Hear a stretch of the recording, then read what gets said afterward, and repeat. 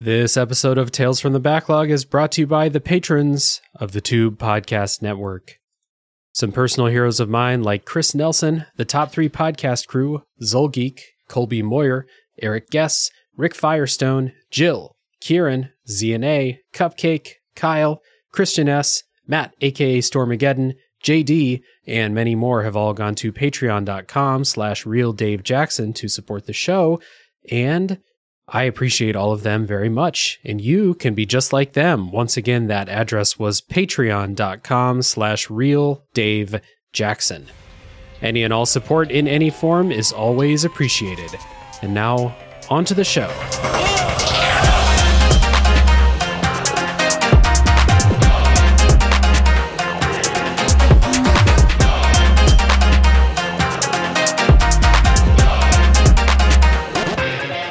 Hello, everybody. My name is Dave Jackson, and you're listening to Tales from the Backlog. This is a video games review podcast where each week I'm joined by a guest to take a game out of the backlog and talk about it. My guest today is a friend of the show, loyal retainer to the Shogun, and co-host of Gaming Together podcast, Nave. Welcome back to the show, dude. Hey, how's it going? Good to have you back. You've been on a couple episodes of the show before. For longtime listeners, you may recognize Nave's voice from our episode about Unsighted. And then more recently, we did an episode about emergent gameplay together. So good to have you back on the show to talk about Like a Dragon Ishin today. And before we get into Ishin, like I said, Nave is one of the hosts of Gaming Together podcast. So Nave, can you refresh people? What's going on Gaming Together?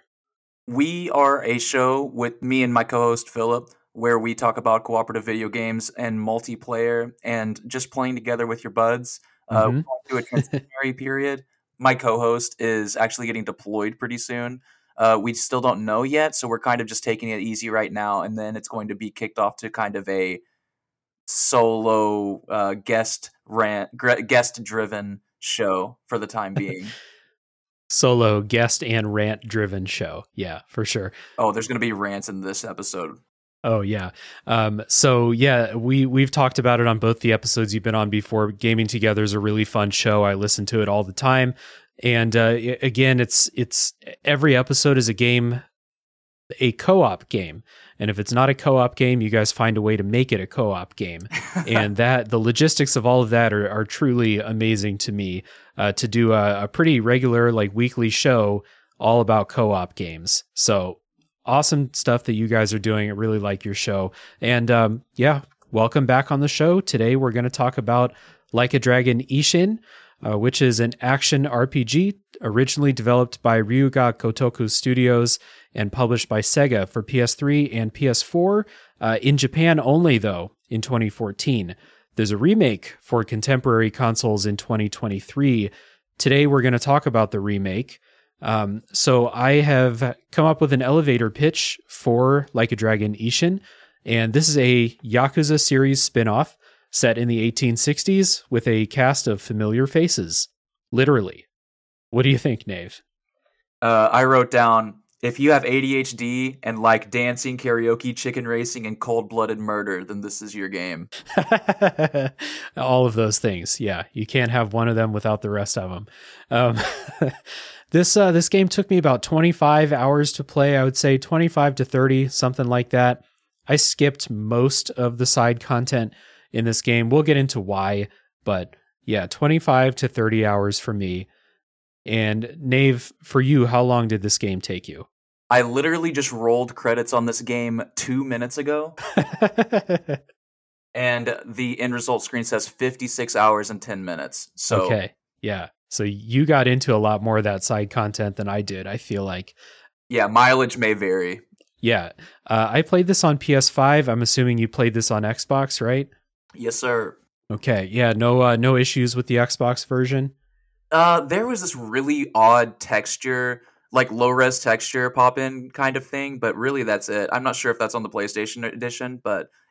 Kinda, sometimes like in the order that like games load stuff in, they'll load in like the base stuff and then like the nice textures later. It was a little bit more noticeable in this game, for sure, but no major issues on PS5. like how noticeable was it? Like, so it would be if in the middle of a cutscene, it's like jumping between character to character. Almost every single time it would move to a new character, it would be a low res version of the character for half a second, and then the high res would. And I just kind of got used to it. I was like, okay, whatever. That's just a quirk. Okay, yeah. For me, it was just like transitioning between areas of the map was the main thing, but definitely not in cutscenes like that. That sounds kind of freaky. Oh, yeah.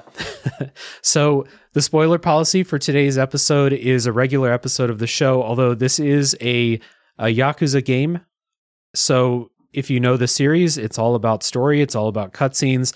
It's all about side content too. But these are stories with tons of plot twists and backstabbing and people you thought were dead coming back to life. If you know what to expect, you know what to expect, but we're not going to spoil that stuff for you in the first, section of this episode. So if you haven't played, check down in the show notes. You'll see a timestamp for when the spoilers begin for Like a Dragon Ishin. So we begin every episode by talking about our histories with the game. And for both of us, I know that we both have a long history with the series. So, Nave, I'll kick it to you first. What's your history with the Yakuza series? And then why Ishin? Why did you want to play it? Well, I've been a long time prophet of this. Well, it's not a prophet, but I've been evangelizing the series for everybody around me. And everyone knows that I've been a huge stand for this. Even the spinoffs like the Dead Souls on the PlayStation 3 and stuff like that. I love them. Just anything with my man Kiryu, I just want to be totally a part of it. And I was so excited to see Ishin because this game wasn't localized as far as I'm aware for Americans, right? Right. And so this was something that we just never got to take part in. So it's a brand new series for us over here, and boy, is it awesome. Yeah. I'm kind of like you, although so when did you play your first Yakuza game? I can't really remember. I played it on the PlayStation 3. The first one I played was Yakuza 4. Okay. And I beat it, but I didn't exactly know because these games are so overwhelming the first time you play them. There's so many names and people and stuff, especially when you jump right into the middle like I did. Right. And I started to play 5 and I quit for a while. And so whenever everything came to the Xbox, that's when I really took a deep dive. And I started with 0 and worked my way all the way through to Like a Dragon over the course of like 3 years. And just this has been like my Game of Thrones. Like I've been religiously just every time I'm sitting down for dinner, I watch a cutscene of Yakuza. This has been my ritual for the past 3 years. Hell yeah. Yeah. So probably pretty similar to me then. Like the last 3 or 4 years, I've played all 8 of the main Yakuza games, including Like a Dragon. And then it's one of my favorite series. I mean, even little peek behind the curtain, even before this game came out, I had invited you to come on because I knew you're a huge fan of the series. So it was about time we talked about it together. But yeah, I love this series so much. Yakuza Like a Dragon was one of my favorites from the year that it came out. And so Like a Dragon Ishin, again, not only was it like the one that we never got, but it also got like really great reviews. Like it was like over 90 on Metacritic and stuff like that, the Japanese version. So when we knew we were going to get it, I was like, oh yeah, day one, I'm going to go to GameStop after work and pick it up, like that type of game. So I was really excited for it. To get into some opening thoughts about it, I think this game's all right. Like it's not in my top half of my favorite Yakuza games. But that being said, like if I'm saying that this is like, so I've played 9 Yakuza games now. If I say it's like number 7, that doesn't mean it's a bad game by any means. It just means like the ones that are above it are just really fucking good. And this one's okay. And I enjoyed it okay. I enjoyed the combat in this more than the rest of the series. And the story and setting were interesting, as they normally are in these games. But I kind of came out of it just thinking like, hey, this is fine. If you're a fan of the series, play this. If you're not, maybe give it a shot, but there's other places to start, I think. How about you? I think one thing to take away from this after beating it is that it's very noticeable how this is a enclosed experience where, like, you know, all the other Yakuza games kind of connect to one another and are continuations of one another. Where this game, even Judgment, they knew they were making Lost Judgment afterwards. Where this game, there's no sequel, there's no prequel, so everything's kind of just they're stepping on the gas for a lot of things. Yeah. I do agree about the combat, though. The combat is probably a lot more fleshed out than usual, except maybe if you're thinking about, like, Yakuza, like the Kiwamis or, like, Zero, where they have multiple fighting styles and stuff. Mm-hmm. It's very similar to that, actually. And I don't know about you, but I kind of ended up sticking to one fighting style and being like, this is the only way I'm going to play from now on. And that's usually a disappointment whenever you have such an intricate little fighting style selection. But yeah, I liked it a lot. Yeah, we'll definitely dive into that combat system in a bit. So we're going to take a music break, and when we come back, we're going to set up the story of Like a Dragon Ishin.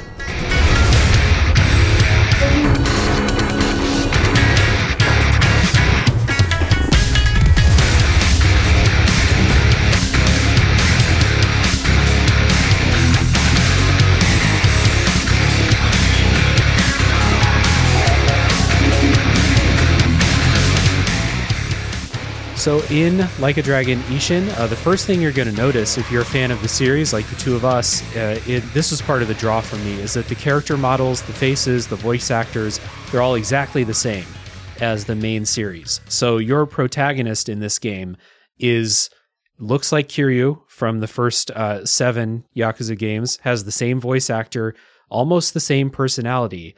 And a lot of your other side characters are exactly the same. Same character models, same voice actor, same personality. So I guess, like, the first thing to get out of the way is, like, was this good? Did you enjoy this? Or was it distracting? Or did it feel cheap in any way?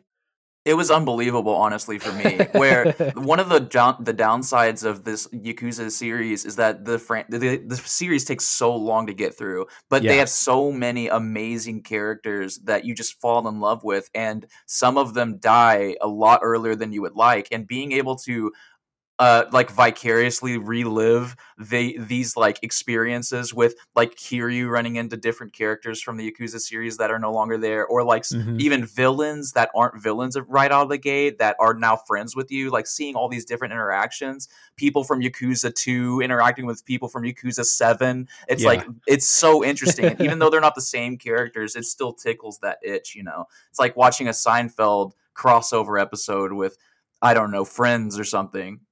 Yeah, I will say, like, this didn't feel cheap, although, like, it could have been like a money saving or time saving move to do this when they were making the game, but it didn't feel cheap. It felt charming to me in that way too. To see Kiryu, who's not the protagonist in the new Like a Dragon series, Ichiban has taken that over. So to have Kiryu be the main character again, and to see someone who is basically Majima again, and Saejima, and a lot of and like you said, like, there's one of the villains from Yakuza 0 is in this game, and to see everybody again, it's like seeing all your friends, because these games are not short. Like, I'd say I'm up around like 400 or 500 hours in the series by now, so I've spent a lot of time with these characters, and to see them all in these like 1800s costumes and stuff, it was really fun. I enjoyed it a lot. One thing that I really do want to point out is that this game came out originally in the PlayStation 3 era. So there are characters that are modeled and voiced in this new iteration of the game that didn't exist back then. Like, there are multiple characters from Yakuza Like a Dragon, the most recent game, that appear in this game, and they didn't have to do that. That is such an awesome amount of fan service and love and care that they have for this franchise that they're putting forth to the people who are going to experience this game like us for the first time. Whereas when you look at the old games, they kind of just look like random people. Not even sure if they are like if they are modeled after people in the original games or not. But I'm so much happier to see the new characters in there too. Yeah, that's true. Like, I didn't even think of that when I was thinking about, like, you know, putting these familiar faces into these new characters. I didn't even go back and look at the old game to see if that was how that game was too. But in this remake, which is, what we're discussing today, this was awesome. And it feels like, if you're a fan of the series, it feels like you're going to love this, because if you're a fan of the series, you love these characters. I don't feel like you can be a fan of the Yakuza series and not love Kiryu and Majima and all of them. So it's really good. So in this game, you play as a samurai named Sakamoto Ryoma, who is Kiryu, basically. Same face, same voice actor, similar personality. I felt like Ryoma was a little bit more antagonistic with people, a little bit less naive than Kiryu is, but for other than that, mostly the same, right? Yeah, it's not something. It's if he was a drastic departure from Kiryu, it would go into that kind of uncanny valley, wouldn't it? And that's the same for almost all of these characters. Like, I don't think any character is a 1-for-1 in with their counterparts in Yakuza, but I do think that they all are riding very close to that line. Yeah, so for people who haven't played the Yakuza games, Kiryu and Ryoma now are both extremely loyal, honest, naive, like I said, kind of dumb sometimes, kind of gullible sometimes, very, very lovable character. And Ryoma is basically the same. A little bit, like I said, a little bit more mean sometimes, a little bit more like straight to the point when someone knows something that he needs to know. Stuff like that. Also, Ryoma is just like bleeding people out in the streets, unlike Kiryu, who just gives them traumatic brain injuries. Ryoma's slashing open guts and stuff. So that's another different thing. I had a funny story. So my girlfriend was watching me play this, and she's never seen a Yakuza game before. And I saw someone bullying a lady in the street, and I went to fight them, and I, knocked them down and stabbed them and shot them in the head. And she's like, "You're killing them over this?" And I'm like, "No, I canonically do not kill people." Yeah. It was one of the, so like, that's always been a little bit of like cognitive dissonance when you're playing the Yakuza series, where like Kiryu's like Batman. He doesn't kill people, but he will beat them over the head with a literal motorcycle until they, they will never be the same again. He'll stick their head in a fucking microwave. He'll stick their head through the glass into the microwave. But he's not killing anybody. And in this game, you're not fighting with your fists. You're not swinging bicycles at people. You're, like you said, there's a finishing move where you stab them in the gut and then shoot them point blank in the head. But he's still not killing them, because those people will wake up after the fight and they'll say, "You know what? I learned something today." Then that's why we love Yakuza. Yeah, it is bizarre. But so in this game, playing as Ryoma, it is the 1860s. Ryoma returns to his hometown after training in the way of the sword in Edo, which is, I hope I'm saying that right, probably not, the old version of Tokyo now. He reunites with his adopted father, who is hoping to bring change to the rigid class structure in their hometown of Tosa. And during a planned meeting at the local castle, his adopted father is killed by an assassin. And Ryoma is the one at the scene when people run in, so they blame him. We get into like the bizarre tone of the Yakuza games in this beginning when you run away from the guards who catch you, and the way he escapes is by jumping off a fucking waterfall and like just landing in a river and swimming away. And he reemerges in the older version of Kyoto, just called Kyo, and he's searching out the real killer for the assassin. And he only has one piece of information to go on, and this is a very like Yakuza and old like samurai plot point. This is a samurai film-ass plot point. He's looking for the killer. The only thing he knows about them is they have this uncommon sword fighting style. So he's going to fucking fight everybody until he recognizes the style they're fighting with. And even when he finds the people using the style that they're fighting with, he's still going to fight them until he recognizes the one specifically that he fought. Right. Yeah. He's like, yeah, you're using the same style, but the person I fought, they're better than you are. So you're not the killer. Which is so disappointing whenever you hear that after you lost to somebody. And everyone keeps fucking with him too. They keep saying like, I was the one who killed him. And then you fight them because that's how you solve problems in this series. You beat the shit out of people. And then at the end, he's like, no, you're using the same style, but whoever I fought, they were better than you. So this story, like I said at the beginning, has a lot of the familiar twists and turns, and I'm not going to put specifics on them, of course, but it is a kind of roller coaster of twists and, oh, I can't believe, oh, I thought they were dead and they're back. Or like, this person's not who they say they were. They have a double name and you have a double name, because he comes up in Kyoto and he's using an alias to avoid people knowing who he is. And it is a classic Yakuza style ride, I think.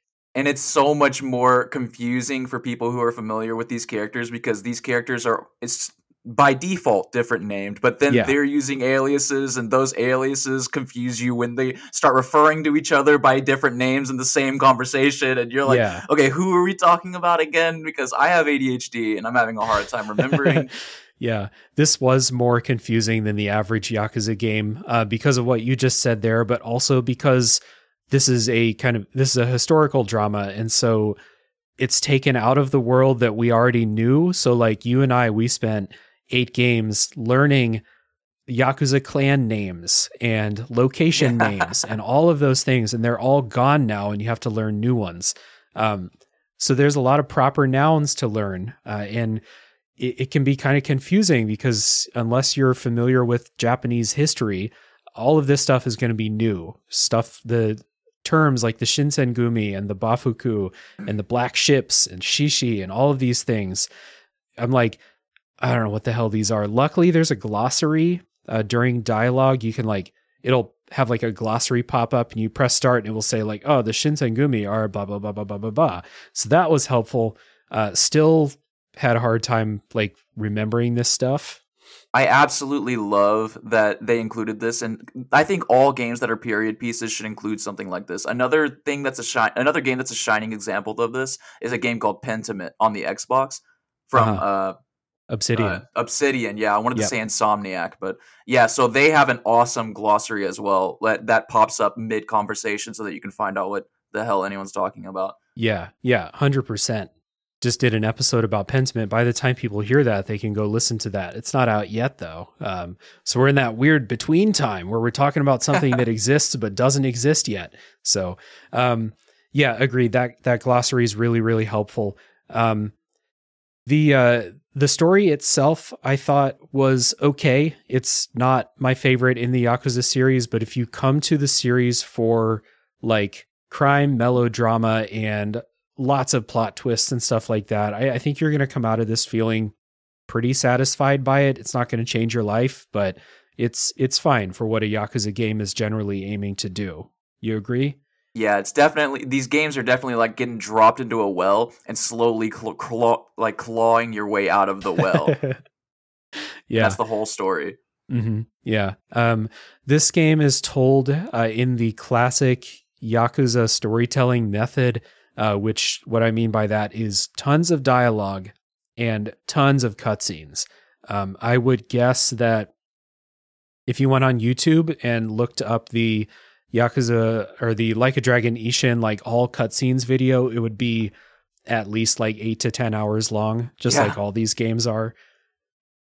And I definitely had a lot of times when I was playing where it was like, okay, I'm going to walk the dog after this cutscene's over. Or like my wife is like, hey, can you help me with the laundry? I'm like, yeah, just like this cutscene will be over in a few minutes. And then like 45 minutes later, it's not over yet. And I should have just like hit the sleep mode or something like that so I could like get on with my life. Well, luckily this game, and I think all games should do this, you're able to pause cutscenes. Like if you hit start, it doesn't skip it. You have to hit start and then hit A to skip cutscenes and stuff like that. Yeah. But also, I don't know if this is a thing on the PlayStation, but if you leave your controller idle for long enough, the screen will dim. And that happened, I think, at least 6 times to me during this game, where the cutscenes were so long that they thought I was not at the Xbox anymore. Yeah. So if this is going to be your first Yakuza game, you got to be aware this is super dialogue heavy, super cutscene heavy. Even if it's not fully voice acted cutscenes, there's a lot of just standing around talking to people too. Like you're definitely like running people through with swords on the street, but you're going to be spending a lot of time chatting. and loving it. Honestly, all these Yeah. characters are awesome.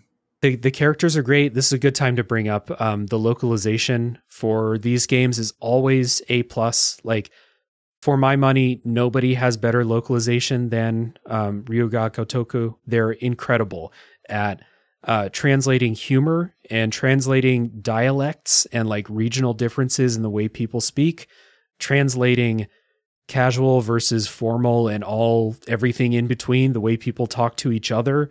It is all like just incredible. I can't give them enough praise. Every game, but this one too.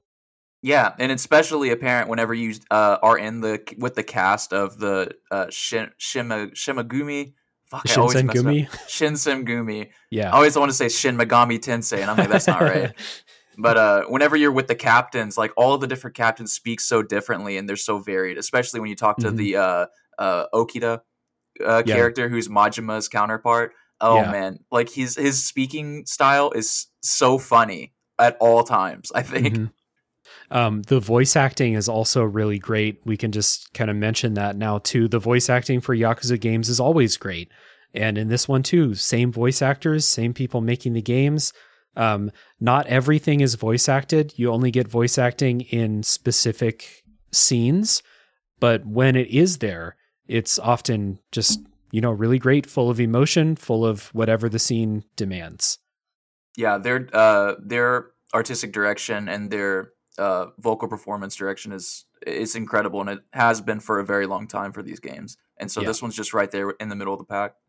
So since this is a period drama, we may have mentioned that some of the characters are based on real people. You're in real locations. Sakamoto Ryoma was a real person who is like, this is loosely retelling that story, taking a lot of liberties, of course. But Sakamoto Ryoma, according to Wikipedia, again, I'm not a scholar of Japanese history, but a samurai who advocated for democracy and was instrumental in the fall of the military government, aka the shogunate, and the reinstatement of the Japanese emperor. So you are running through real events that happened, again, fictionalized, dramatized, and all of that. But you are running through a real thing that happened. So if you do have any background in this type of thing, well, you might hate it because it's so dramatized, but you might enjoy these kind of seeing your favorite characters in this like historical event that you have some familiarity with. Did that add anything for it to it for you, Nave, or was it more just like I'm in a different crime drama now? I honestly didn't know that Sakamoto Ryoma was a real person, so I'm kind of retroactively looking back and going, like the different parts. I'm like, I wonder what was real and what, because I'm sure most of this was dramatized, but I wonder what story beats were like, because they had to have followed like a blueprint, right? Yeah, it's a very loose blueprint. And again, my understanding of it is just like from the Wikipedia reading and stuff that I did. So it's not like I'm, comparing and contrasting with my college degree or something like that. But it seems like they followed the basics of real events and took some huge liberties with stuff that happened with the real Sakamoto Ryoma. But it would be less fun as a story in a video game if it were true to the history all the time, Yeah. One other thing to mention that I did notice, because I've noticed this in many Yakuza games at this point, is this game is pretty xenophobic, which kind of makes sense in the setting. Like historically accurate, they probably were a little bit fearful of foreigners, but in this game, foreigners are literally the enemy, which there's like 2 other Yakuza games where foreigners are the enemies too. It's not new for the series, but I just do want to point that out because like it is something that I notice now when I play Yakuza games where it's like, oh, the Chinese are the enemy. And in this game, it's like the British invaders, they're the enemy. They're going to fuck our lives up, which the British fucked a lot of people's lives up. I get it. But it does kind of stick out to me. And it's in this game too.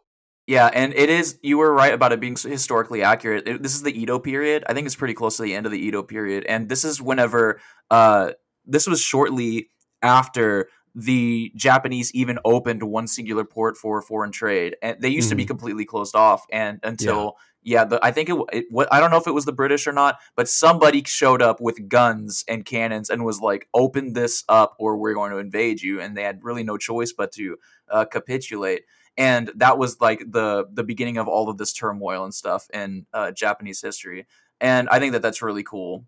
That they're able to encapsulate a lot of that in there. I mean, I kind of love racism in video games, and hopefully nobody clips that and circulates that around on the internet. But that kind of like very stubborn and naive like way to start confrontations between different parties or different characters and stuff like that is like clearly outdated in our eyes. I love the exploration of stuff like that, especially in period pieces like this, where you're able to kind of like live vicariously through these characters and like try to understand what it was like in the shoes of these people. You know what I mean? Yeah. I like, it's obviously not correct in this modern day and age, but it's like something that really gets the noggin jogging, you know? Yeah, yeah. It's definitely understandable in this game. I mean, it's kind of understandable in the other games if you know about, population demographics in Japan, in modern day Japan. It's not a super diverse place. So to have, and like histories with other countries in the region, it's understandable, even if I'm not the biggest fan of that kind of thing. In this game, it's more understandable, I think. But it is here, and you'll have lots of confrontations where it's like this white person is just minding their own business, and people are like, hey, I fucking hate you, and now we're going to duke it out in the street. Except for Kiryu, or Ryoma, because Ryoma is a man of the people. He doesn't care who you are or where you came from. If you're honest and loyal, he likes you. So... yeah, he's a simple boy, but he's a good boy. ダメだね、ダメよ、ダメなのよ。あんたが好きで好きすぎて、どれだけ強いを避けても歪まない思い出がバカみたい。 So, Like a Dragon Ishin is like the other Yakuza games. It's a mini open world game. You're not in the usual setting of Kamurocho in this game. You're in Kyoto, as we said, but it's a historical version, dirt roads, people walking around on foot, all that stuff. Fairly small open world, but like usual, it's fairly dense with stuff, whether that's shops or side quests or events or mini games, stuff like that. So like this series is really great in my opinion, partly because it's open world, but it's not this big sprawling open world. It's a small condensed place that's full of stuff, and as a result feels a lot more alive than, a city in Skyrim or something like that. Yeah, I much prefer my open world to be small and dense rather than huge and empty. Yeah. I don't know if you felt this way though, like Kyoto is more spread out. Kyo is more spread out than Kamurocho. And unfortunately, like the two most common places that you need to go to, your like guest house and the Shinsengumi barracks, are so far away from each other that like you're going to make that straight line run or fast travel and go through, running to the fast travel point, going through that thing to get back and forth from these places so many times that this wore on me, like the layout of this, more than Kamurocho ever did, or the other, Yokohama or something like that in the other games.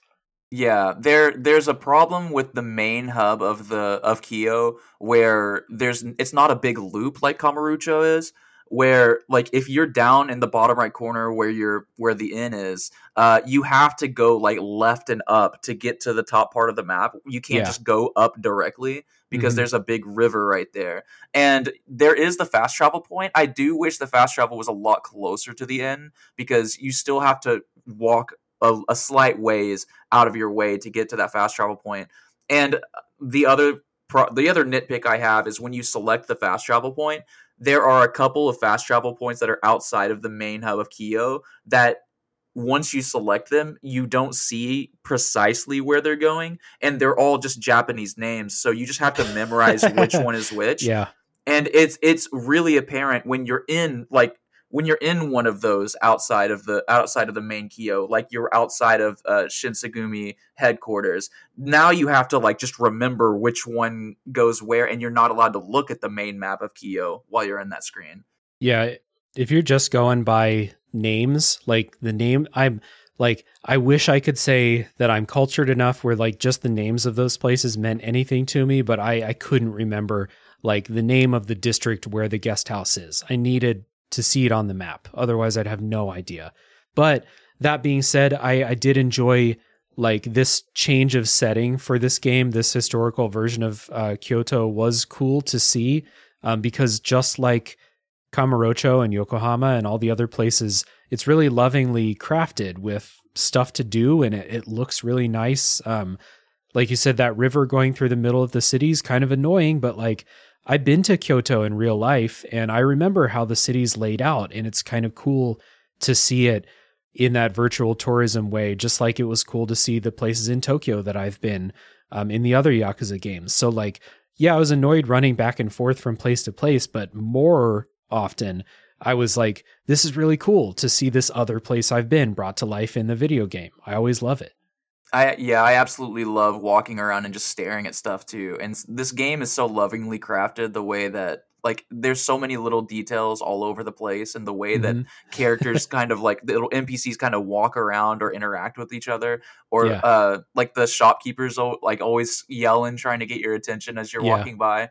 I don't know. There's something really awesome about that. I do also like the flavor of having the fast travel. Before in the regular Yakuza games, you get in taxis, and now you get in these little boxes that two people carry you to the location. And I'm just like, that's such a funny, and I'm assuming is historically accurate, but it's still so funny. Like, especially when you're on a mission and you have 3 friends with you, and then you fast travel, and just thinking about all 3 of your big burly Yakuza guys getting in there, and getting in the palanquin and like a little clown car situation. That's so awesome. Yeah, it's really cool. So like small annoyances aside, it's amazing the way that they bring these places to life in a cool way. So when you're going around the open world, as always, you will get into tons of in quotes random encounters around the city. You can see people like your enemies. They will walk past you on the street, and then they'll go, "Oh," like, and turn around and like start walking toward you. And if they catch up to you, then a fight starts. So it's a good time to talk about the combat. This is real-time brawler combat, not like in Like a Dragon. Naming convention has gotten a little confusing in this series, but it's like the old Kiryu games. So it's action combat, not turn-based.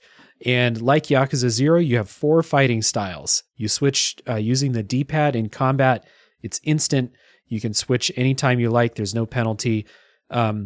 So the 4 are swordsman, where you fight with a katana, gunman, where you fight with a pistol, brawler, which is just fighting with fists like the main Yakuza games, and then the last one called wild dancer, where you fight with both a sword and a gun, one in each hand. So, Nave, which of these combat styles did you use the most?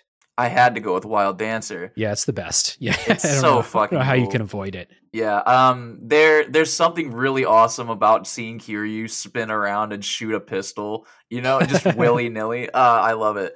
And it's really interesting too, because not a lot of characters will adopt a sword and gun combo. In fact, most characters don't like guns at all.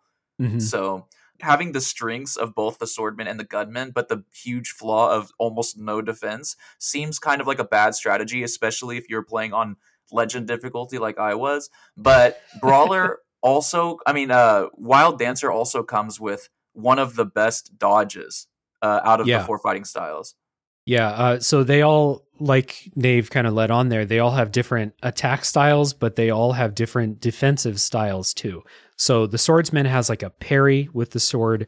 I think the gunman just has a dodge. The brawler can block, and then the wild dancer kind of like spins out of the way of attacks as they're coming. So kind of like a dodge parry type of thing. And I fucked with the Wild Dancer pretty much all of the game too. It's just by far the most fun to play as. And then the Wild Dancer does less damage, so during boss fights I would use the Swordsman sometimes, but I didn't really do the Brawler style. It's just really boring compared to the ones with the swords, in my opinion. And the Gunman very sparingly, although so they take the character models from the regular Yakuza games for your characters, but they also take the enemy types. So people, if you're familiar with the series, you remember the big burly dudes who swing couches at you in the other Yakuza games. They're in this game too. They're swinging barrels at you. And it's really fun and satisfying to just stand back and just shoot them with a gun instead of dealing with the whole dance you had to do in the other games with them. It's really cathartic. Like, someone who doesn't understand the struggle of fighting those guys will never get why I'm the big old grin on my face while I'm just shooting him for 5 minutes straight. Yeah, because the gunman damage. Yeah, the gunman style doesn't do much damage, but you can, if an enemy is stationary like those ones, you can just kind of stand back and chill and just kind of whittle their health down. It's interesting playing with guns in this game, because in the other Yakuza games, you can pick up guns as drops very late in those games. And they're kind of oh shit, I have a gun. We're in business now. But in this game, you start with one. So it's just part of your toolkit. Yeah. Speaking of doing no damage, the brawler fighting style becomes obsolete almost immediately, because there's no real way to make that do more damage. Even if you start leveling up all the way. Got things to complain about after the spoiler wall about this fighting style, but man. Well, all right. So you played on Legend difficulty. Is that the highest difficulty? I think Ishin is the highest difficulty, but Legend is the highest difficulty that has an achievement tied to it, which is why I did it. Okay, fair enough. So I played this game on easy, so total opposite here. And I play all of the Brawler Yakuza games on easy because frankly, for as much as I love this series, it's not because I love the combat. I think the combat's pretty mid, sometimes really bad in these games. And so I play them on easy. The reason I do that is because I think that these Yakuza games have truly terrible boss fights, throughout the entire series. And in this game, I think they're better. They're still not good, but they solve one of my main problems with the boss fights in the rest of the series, where they're okay, this is a boss fight. How are we going to make this difficult? Okay, he's going to parry everything you do, and he has 8 health bars. That's how they design boss fights. And that's not how it works in this game. So they're a lot more manageable on regular difficulties. Was that your experience on Legend difficulty?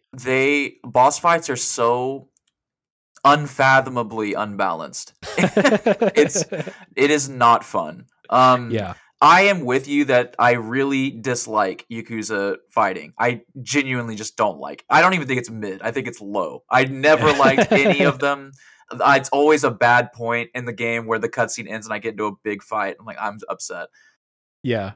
In this game, the boss fights have a really bad habit of my health was maxed out, and I would regularly get hit twice and instantly killed before I had a chance to react. And it didn't matter at what point in the boss fight. The boss fight could have just simply started. It could be 1 second before I was about to kill him, and that was a regular occurrence. And so the more boss fights that you would have to do, the more apparent that became, because some chapters, they're very spread out. And then you get to the last chapter and there's 100 in a row. And so it's agonizing sometimes. But even with that being said, I think these games are still worth playing. Just don't play on easy. It's totally acceptable to play on those. The only reason I ever do anything else is because there's an achievement for it and I can't help myself. Yeah. This is an official recommendation from me, and Nave agrees. Play this game on easy. Play all Brawler Yakuza games on easy. They just do not do difficulty in an interesting way. It will never happen. So just play it on easy. You're not going to miss anything. You're supposed to be a really powerful character anyway. So just do it. Beat the shit out of those people. But that being said, again, I do think that this game's combat system is more fun than pretty much all of them in the series, like all the action combat ones, except for Kiwami 2, I thought was pretty fun. And Yakuza 0 had a couple of fighting stances that I thought were really fun, like the one where you have the baseball bat with Majima. That was fun. Oh, yeah. But for the most part, they're not very good in this game. They're better, still not great. So it was an automatic like, oh, okay, turning this to easy. This game introduces a couple of new things. One of them is the introduction of these like troop trading cards that you pick up. You get as rewards for doing like this side thing where you run these. They feel like procedurally generated missions. I don't think they are, but they're very basic missions, kind of dungeon crawling missions. You get these backup troops. You pick up cards with them. Some of them are like real people from real life. So like YouTubers and other people that I don't recognize. I recognize like Alex Mukala, the guy who does like the funky video game music covers on YouTube. He has a card. Very cool to see him in the game. So you like assign these to your different buttons, and during combat, you can set them to either auto fire or you can use them yourself. And some of them are like a lightning spell or like health regeneration or something like that. I was playing on easy, so I didn't really mess with these because I didn't have to. Oh my God. But on legendary, I bet you needed them, right? These things are actual lifesavers. Like, I don't know what I would have done without them. So one particular thing they do is they make your health bar larger. Yeah. I needed every hit point that I could possibly have. Another thing, I bought the deluxe edition of this game, so I got a good amount of cards to start with. One of which was the girl that Majima is protecting in Yakuza 0, the blind girl. I can't remember her name. Makoto. Yeah. Makoto, that's it. Yeah. So you get Makoto as a card, and she is a heal who heals like 1250 health whenever she charges up, which is again a lifesaver. Yeah. Like quite literally. But with these cards, there are a lot of different attacks and abilities that you can use, and you can mix and match them as well. There are some, you only get 3 per like stance, but there are some cards that will allow you to have a 4th one.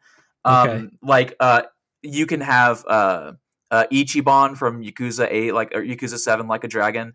He buffs your attack and lets you have a 4th character. So I do recommend, if you're going to play on the legend difficulty, jump for the deluxe edition. Pay an extra $10. Save yourself a lot of like hassle, please. It's worth it. With all of these different cards, you get these different special attacks, and they charge whenever you do damage, but at the same time, they will charge slowly over time. So I found myself in one situation where I was having a really hard time fighting. Like there was like 25 mobs. This is like late game. There's like a bunch of mobs. Like 8 of them had guns. One of them had this electric thing that if I got hit by it, I get stunned and then instantly guillotined by the bullets that I got shot at me. Yeah. So what I did was I stood around the corner and just waited for all 4 of my things to charge up. Then I would switch stances and wait for the other 3 to charge up and switch. And just did that. And then I dodge rolled my way into the middle because you have invincibility frames in Wild Dancer when you do that, and then I just let them all go off all at once, and then killed everyone in the room with each of them. And I was like, I was never gonna beat this room otherwise. It was an insane room. Yeah, it was cool for me when like that. There's like an electric attack that like it'll like branch off and hit all the enemies that are nearby. It was always cool when that fired off, but again, I was playing on easy, so it was just kind of like, oh, it's there, instead of oh shit, I needed that. But sometimes even on easy mode, I still found myself like at low health during some boss fights. So having a healing thing, in addition to, you know, if you're a longtime Yakuza fan, you go into new story chapters with an inventory full of drugs to heal yourself, basically. So with all of those things, I was able to get through it. I didn't really do many of the dungeon crawling missions where you like gain new cards and you in combat, your cards level up and stuff. It was like one RPG layer too many for what I wanted from the game. I don't know if you did because you had to level up your guys to help you get through the game. Absolutely. There were a couple of points in the game where I ran out of health and money, and I was like, okay, time to grind. And so I would go to that. I would go to those mines and start killing people for literal Rio. mines. Yeah. Yeah. And I had really no choice. I had to get my longevity pills. Yeah. So that's kind of an intro to one of the side activities that you can do in this game. But like every game in the series, there are a lot of side activities to do, chiefly the sub-stories, which among fans of the series are famous. These are the side quests that you do. A lot of times you'll be walking from place to place, and someone will stop you. A lot of times, like on the path from one main story quest to the next main story quest, you'll get stopped to introduce you to side quests. And these are normally one of my favorite things in the Yakuza series, because like the grand stories in this series are always these like really melodramatic, serious, not self-serious. They're kind of having fun with it too, but very melodramatic stories. These side stories, these sub-stories as they're called, are often the game's sense of humor and a lot of like the heart in the game. You'll find yourself in really goofy situations, and then at the end, everyone learns like a really amazing lesson together. And it's cheesy, it's goofy, it's heartfelt, all of those things in the sub-stories. What did you think of them in Ishin? It's not my favorite group of sub-stories. I played a lot of this game, so I got distracted by a ton of these. Are we allowed to talk about some of them, or are we spoiler-warring the sub-stories? I don't know. I mean, you just give one of your favorites. It's not a big deal to spoil a tiny side quest, I think. It's good to just give for someone not familiar with Yakuza, maybe like an insight into these. One of my favorite ones was I walked past this group of children. I don't know if you saw this one, but on my way to the Shinsengumi HQ, and they were playing house, and they needed somebody to play with them. So they picked me for some reason, the big scary samurai walking by. Of course, Ryoma with the heart of gold was like, I'm disappointing these children. I have to. They're the future of Japan. I have to be there for them. And so he decides to play house with them, and they decide that he's mom. And so he's going to be the mom of the house. And so he's cooking vegetables, he's like chopping vegetables with his hand, pretending. And then he's like, how was work, honey, to this other child. And he's like, well, this girl who's playing a samurai comes over, and she's like, give me all your rice. I need money for a tribute. And they're like, here's the rice. And he's like, are you stupid? Do you disrespect me? Is this all that you have? But it's like, it gets too real. And Ryoma's like, I don't like this anymore. What is going on here? And so whenever they get done playing he stands up to the samurai, the quotes samurai, and tells him that the laws are wrong. You're misinterpreting things. You should be ashamed if you're a samurai. You're disrespecting all samurai. And yada, yada, yada. Long story short, he starts talking to this girl afterwards, and she's like, are you telling the truth that the laws don't work that way? And he's like, yeah, I mean, I am a samurai, as you can see, so I would know the laws about that. And she's like, but there is a samurai doing that to my family. And so you like, well, let me see this samurai, introduce me to him. And you go to her house, and the samurai is literally verbatim saying the exact same thing to her dad. So you proceed to beat the crap out of him. Yeah, of course. And he runs away with his tail between his legs, learns his lesson, all of that. And you go to talk to the girl, like, stand up for yourself. It's some kind of lesson at the end. I love it. Of course. Yeah. You were telling that story, and in my head, I was like, when is he going to beat the shit out of somebody? Because that's how these sub stories always end. There it is. So yeah, they often have like that goofy side and then a heartfelt lesson at the end for most of them. One of the ones that you'll meet, that's just another example, is you meet this little kid who's like talking about how he's going to run away from his family, and Ryoma is talking to him, is like, hey, why are you going to run away from your family? It's like, oh, my mom won't let me eat what I want to eat. And you're about to like give them a spiel about like, oh, your mom's just trying to keep you healthy. And the kid's like, I want to eat vegetables and my mom won't let me, so I'm going to run away. So then you have to like in order to progress the quest, you have to give this kid vegetables every time you pass by to make sure that he won't run away from home. And it's just a really sweet, cute sub story. So like that's the kind of stuff that you've come to expect from the series, or the type of stuff that you should expect if you're new to the series. That being said, I kind of agree with what you first said, Nave. The ones we mentioned aside, a lot of the sub stories were pretty forgettable in this game, kind of by comparison to newer games. And if I had to guess, this game is almost 10 years old now. Some of my games with my favorite sub-stories in the series, like Yakuza 0 and Like a Dragon, those are a lot newer. And so I don't know if they rewrote quests for this game, because the sub-stories in Yakuza 3 and 4 are not great either, in my opinion. So kind of this era, maybe it wasn't a point of focus to put like writing effort toward these all the time. So it's a mixed bag. There's some that are really cute, like the one you said. I love that. I didn't do that quest, but I love it. And then some of them are pretty forgettable, and kind of everything in between. So they're okay. You should still do them because, like I said, that's where a lot of the heart of this series is in those sub-stories, and the humor too. I didn't run into a diaper club, which is kind of a staple of the series at this point. I didn't run into voice acting for porno, but maybe I just missed it. I'm not sure. Very disappointing. Yeah. A lot of other side stuff to do though. So I'll just turn it over to you, Nave. Other than side quests, what kind of side activities did you spend time doing? Well, we got to bring up the karaoke. Of course. Yeah. So Baka Mitai shows back up, and it's a ye old version of it, which is amazing.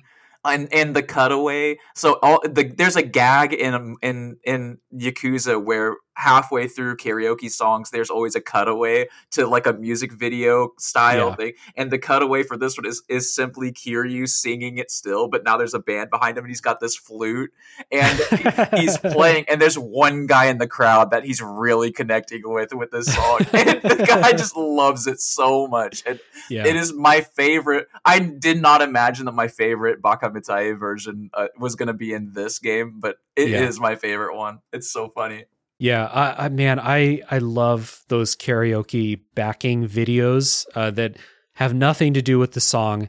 I used to go to karaoke a lot when I lived in Korea, and it was the same thing because it was like the private room karaoke, like in Japan too. So every time you would sing, they would have those weird ass backing music videos. I don't know who makes these things. I don't know if they take like music videos from other songs and just like put them in the background of the song you're singing. I don't know what the fuck's going on with them, but they're hilarious. They never fit anything. They're great. I wish I had some. I've never been to karaoke, and I have friends who always want to bring me out, but it's like big club karaoke where there's a million people watching, and I'm like, I can't do this. Yeah, no I love that version of it too, but like the version of it where you rent a private room and then just because like when you go to karaoke at a bar, you have to wait like 45 minutes in between singing. And when you get the room with your friends, it's like fucking playing Rock Band and singing together. You don't have to wait. You just sing all the songs you want to sing. It's great. Yeah, that's basically been that's my private room karaoke, is inviting my friends for Rock Band night. Yeah. Yeah. I heard you talking about Rock Band on Friday Night Gamecast recently, and you talked about it as like a karaoke machine. And I was like, holy shit. He's right. Like, I don't even need the instruments. I can just buy Rock Band and have a karaoke machine. That's great. Yeah, and all the songs are only like $2 each, so I always encourage it. Those like USB microphones are pretty cheap. They're like $25 each, I think, even still. Oh, yeah. So other than karaoke, I did a lot of, there's a dancing mini game in the theater where Kiryu does a very stylish and graceful dance. It's similar to the dancing mini game from Yakuza 5 with Haruka. I loved that in Yakuza 5, and I loved it in this game too. This game's version of the batting cages is hilarious. Someone shoots a cannon at you, and you literally just slice the cannonballs out of the air with your sword like fucking Fruit Ninja. I played that until I beat all of the stages.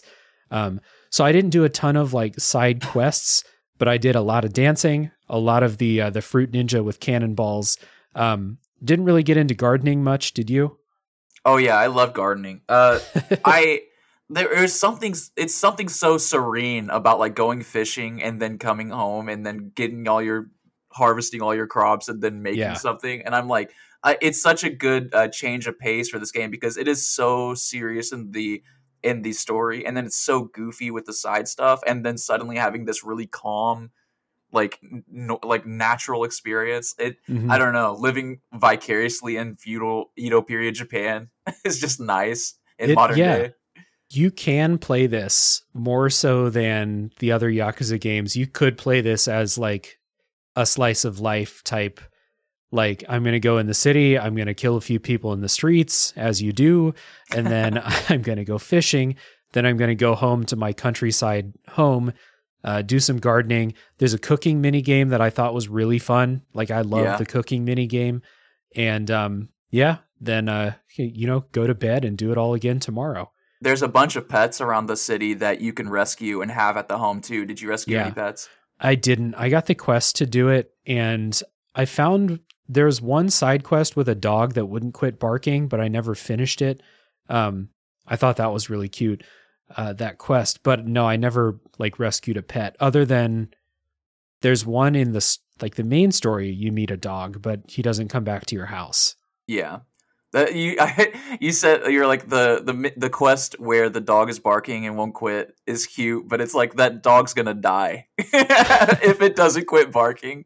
Yeah. So that is a dog that you adopt. All of the animals that you adopt are part of quest lines like that. Yeah, that the most annoying part is that you have to repeatedly go to the pet over and over again and do the thing that it wants you to do. The dog in particular, you need to have a bone, which luckily enough, right next door is a pawn shop where you can buy bones. Yeah. So you can just kind of farm it that way. But there's a cat that keeps falling in the mud. Yeah, I found that one too. Yeah.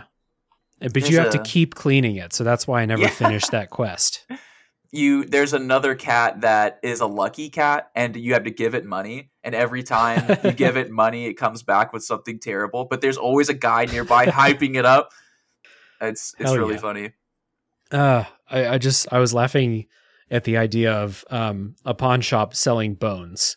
I'm not sure who's pawning a bone to the pawn shop. Life is tough.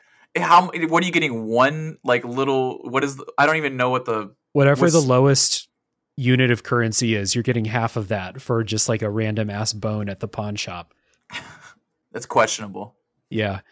Any other side activities worth noting here? With the cannon thing, you get you can use the sword batting cage style. You can also like skeet shoot with your gun. Yeah. I much prefer the skeet shooting because there's no depth perception required in that. Yeah, that one's just a rhythm game, basically. Oh, that's why I like it, essentially. Yeah, because you're the rhythm game guy for sure. Yeah, that one was fun. So yeah, let's take our final music break here. Come back, talk about the music presentation and stuff like that, and then wrap up before spoiler time.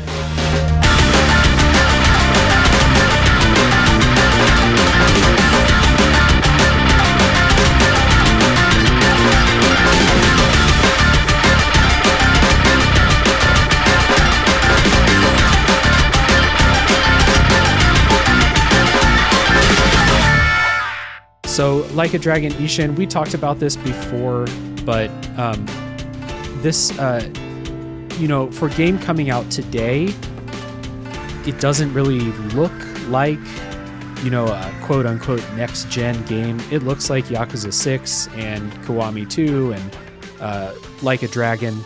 It looks like all of those games, but it does look really good, especially when you get in the cutscenes, like the fully rendered cutscenes, the ones where you can see every pore on people's faces and everything else is really lovingly made. I want to shout out, you have a lot of cutscenes where people are talking to each other, or if you are Ryoma, kind of not talking, but reacting with facial expressions, and all of that capture is really great. So like people's lip syncing always is on point. I always play these games with Japanese dialogue and subtitles for English because the Japanese voice acting is always so good.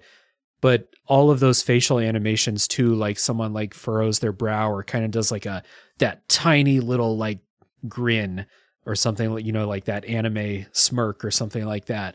It's always really, really good. It's incredible. And again, I have to touch back on how they recast a lot of these characters. They had to recapture all of this and do all of the voice acting all over again. And that's just so much love and care.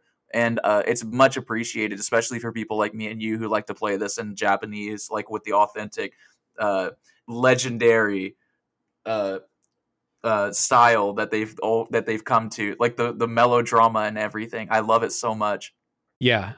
As far as the visuals are concerned, this game is known for its cinematography, and that is definitely apparent in this. And I love the feudal Japan aesthetic. I love the samurai aesthetic and the ninjas running around doing stuff. I love seeing stuff on fire, and I love everything about their style, their ability to capture scenes and moods and tones with just like a Dutch angle at the right time while someone's saying the right line, and then the thunder happens, and I'm just like, ooh, I love it so much. All that stuff's so great. Yeah, and like a lot of times stuff like that will happen as like a boss fight is beginning to kind of set the stage for a big boss fight. Maybe the place you're in is on fire and they'll frame it up real nice before the boss fight starts. All that stuff's great. That's in like the fully rendered cutscenes. We still have like the 3 types of cutscenes. The other 2 types are the ones where you have voice acting, but everyone's just standing around talking to each other with the text boxes. And then a lot of those conversations where it's just text and no voice acting. This game, I think, just has too much dialogue to fully voice act everything. I mean, the studio is like, I think they're doing pretty good now. They've got 2 main series going at the same time now, but they're still not like, you know, this isn't fucking like Rockstar or something like that, you know, voice acting all their stuff. I think it's important too, because it's like kind of the style now at this point, where there's like 4 different versions of dialogue that you could have with this fully realized cinematic cutscene with voice acting, or the half cutscene with voice acting but still has the dialogue box there, then the dialogue box coming across the screen, which is like classic PlayStation 3, PlayStation 2 era anyways. And then you have and each one has its own like unique quirks about it too, where like some of the funny, like there's like stock movements that they all like, there's like 400 different movements that the character can do with different voice lines, and sometimes like you like they have the hand raising or they do the hand moving in front of them. And I don't know, there's something really charming when you've kind of like grown to love this stuff over 500 hours of playing. Yeah, definitely used to it at this point. But those full cutscenes are always really good. Always enjoyed those. The music in this game is composed by 2 people who have the main credit, Chihiro Aoki and Hidenori Shoji. This is kind of when you're in battles and boss fights and stuff. It's the usual pumped up Yakuza battle music. A lot less electronic than Like a Dragon's soundtrack was. More replaced in this game by traditional or maybe era appropriate instruments and stuff like that too. A little bit less electric guitar and rock and electronic stuff, but still a lot of music that's there to get you pumped up. Yeah, it's definitely like that workout style of music. And I think, I'm not sure, I just don't really connect so much with the music, or maybe the music is so good that it like incorporates itself into the scene to the point where I don't notice it, which is like, what is it that in Brutal Legends, like if you're a good roadie, then no one will even know you're there. Maybe that's kind of how the music is supposed to be in the middle of action sequences like that. Yeah, it's definitely not. It's not one of those game soundtracks where you're gonna play it for a while and then be humming melodies later. It's just, this series has never been about that. It's a lot more cinematic soundtracks, and then those battle tracks are usually a lot more amped up. Like I said, in Like a Dragon, it was like straight up like electronic I don't have better vocabulary for it, but yeah. But the music is good. It's always good. And all the songs they put in for the dancing minigame and for karaoke and stuff, that's always great. Always great to hear your voice actors singing during karaoke. Always love that because they act it like they're doing karaoke. It's really fun. So yeah, good time to get into some final thoughts and recommendations about Like a Dragon Ishin. So Nave, who would you recommend this game to? I would recommend it to anybody who has an eclectic taste in media, anybody who like reaches for a bunch of different styles of different genres of games. Anyone who enjoys brawlers is going to enjoy the combat particularly. But even if you don't enjoy brawlers, which is, it seems like Dave is in that boat, I also do not really enjoy the brawler archetype. But I really enjoy the drama, the twists and the turns that these stories are capable of. And even though I've played so many of them and I'm fully aware that these things are going to happen, there are still so many, oh my God, moments happening. Yeah. And even at this point in my life where I'm just waiting for something terrible to happen, and even when it happens, I'm still surprised by it. I do recommend it to people who are into mini games and stuff like that, which are just right in the wheelhouse of Sega. Mm-hmm. Yeah, I don't know who's not playing these games these days who wasn't even vaguely interested. But if any of this conversation has piqued your interest, you've gotta do yourself a favor and play these. I think a lot of the Yakuza games are still on Game Pass if you're playing on the Xbox camp, but I think these games are worth the price of entry, just bare minimum, because they're gonna get time. Yeah. So that's a good point. So one major like subset of people that I would recommend this to, and the Yakuza series in general to, are people who love endless side content. Like if you want to just spend like 200 hours doing everything in a game, doing all these mini games that we talked about, gardening and karaoke and dancing and all of that stuff, then you're going to enjoy this because a lot of that stuff is pretty good. Obviously, it goes without saying, if you're a huge fan of the series, the Yakuza series, then this is going to give you those things that you like about the series. If you're not a fan, like if you don't like the Yakuza games, I don't think you're going to like this because it doesn't do anything different except the setting, in my opinion. And the combat's a little bit better. That's about it. But for fans of the series, this is a kind of a no-brainer. Like, you like the series, you're going to like this to some degree. Even if I said it's not my favorite, not in my top half, it's still a game that I enjoyed playing. So that's kind of the groups of people I would recommend it to. Yeah, it's weird when you talk about the Yakuza. It's like if I had to make a tier list of Yakuza games, it would be like the S rank would be divided into sub ranks. So it's like S, S, S, A, S, B, and then it would go to A and B, and that's it. There's nothing below B. Yeah, I've said this in the past, but the Yakuza series is kind of remarkable because I've now played 9 of the games. I liked all 9 of them to varying degrees. There's some that I think are like just fine, enjoyable games, but not super memorable. And then it goes like from that, like a 7 out of 10, all the way up to like my favorites in the series. And it's kind of crazy to me. The more games they put out with this consistent level of quality, they should be commended for it, because like what other game series can you think of that is going on 10 entries now where they're all good? Definitely not Halo. Yeah, like not Final Fantasy. So it's really remarkable. So again, if you're a fan of the series, no brainer, play it. What do you think, Nave? For someone who's never played a Yakuza game, would this be a good place to start? Would you send them elsewhere?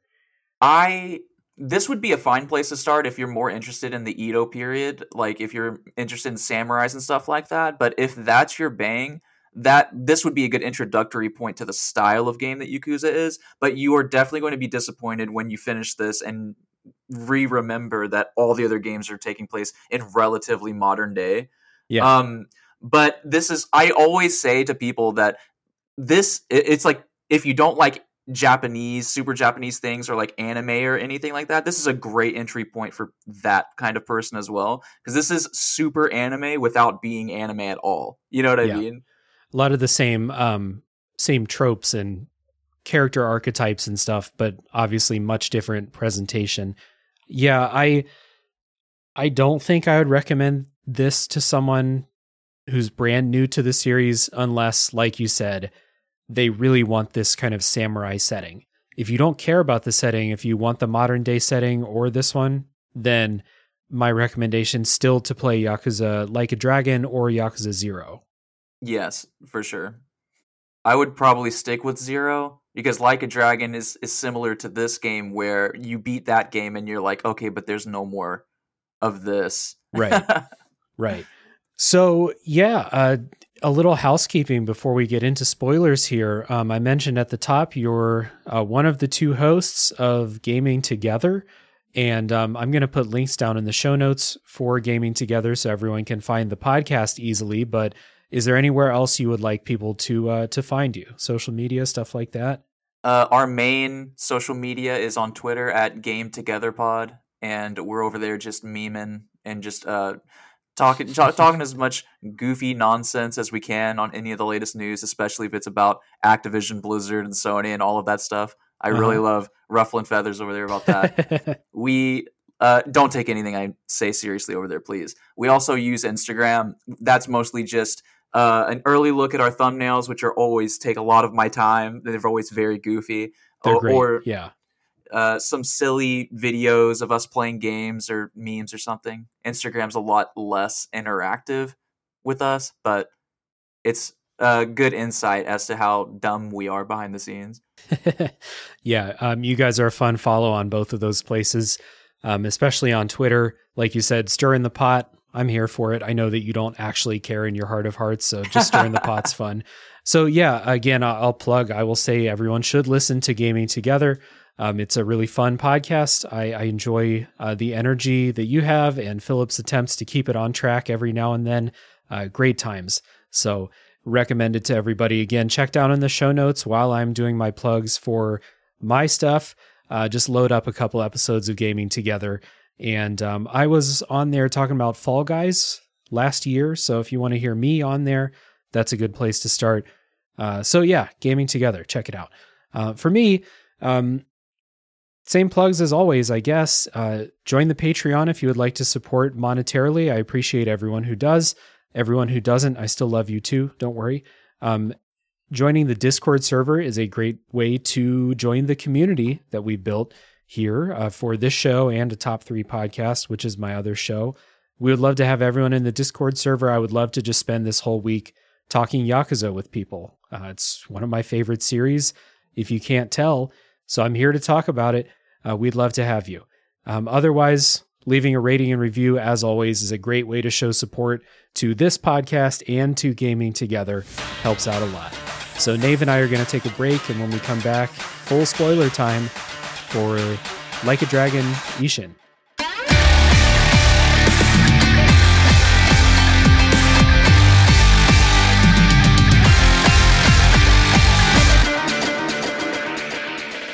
Okay, Nave and I are back, and it's time for full spoilers for Like a Dragon Ishin. And, you know, this story has all of the twists and turns that you might expect from this game. And like, so what I'm not going to do is do like a beat by beat walkthrough of the story. We can just kind of talk about our favorite twists and turns, talk about boss fights that gave us trouble or were cool in some way. And then, you know, anything else, other specific side quests, if you want to talk about that. So I'll just kind of like set up what's going on at the beginning after what I said in the non-spoiler part. So Ryoma goes to Kyo. He takes on an alias. So for the rest of the game, you are going as Hajime Saito and kind of snooping around. And you get the idea to join the Shinsengumi, which are a military group. They're loyal to the emperor, trying to restore the emperor's power. Like we said in the non-spoiler part, that's what happened in real life. So if you're aware of that, you know where this story is going. But the key thing about the Shinsengumi is they are the practitioners of that Tennen Rishin sword fighting style. So that's why he wants to join. He doesn't, in the game, he doesn't really care about the emperor. He's joining and following their cause because he's just trying to track down who killed his adopted father. And the Shinsengumi are where you meet all your old buds from the old Yakuza games. So Majima's there. His name is Okita Soji in this game. Saejima's there. His name is Nagakura Shinpachi in this game, and so on. All your buddies are there. I forget his name too, the Chinese guy from Yakuza 6 and Like a Dragon.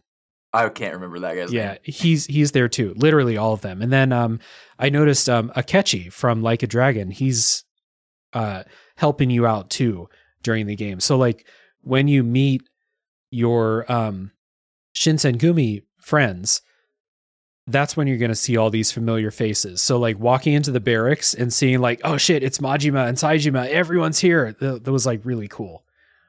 Yeah, it is incredible. And it's not only relegated to the Shinsengumi, but it's also like whenever you run into Akiyama, he's just a random guy. And then the other dragon in Yakuza 2, I can't remember his name. But the big bad in Yakuza 2, he is another character that's huge in the storyline and all of that stuff. Yeah, he's from like a rival faction. Yeah.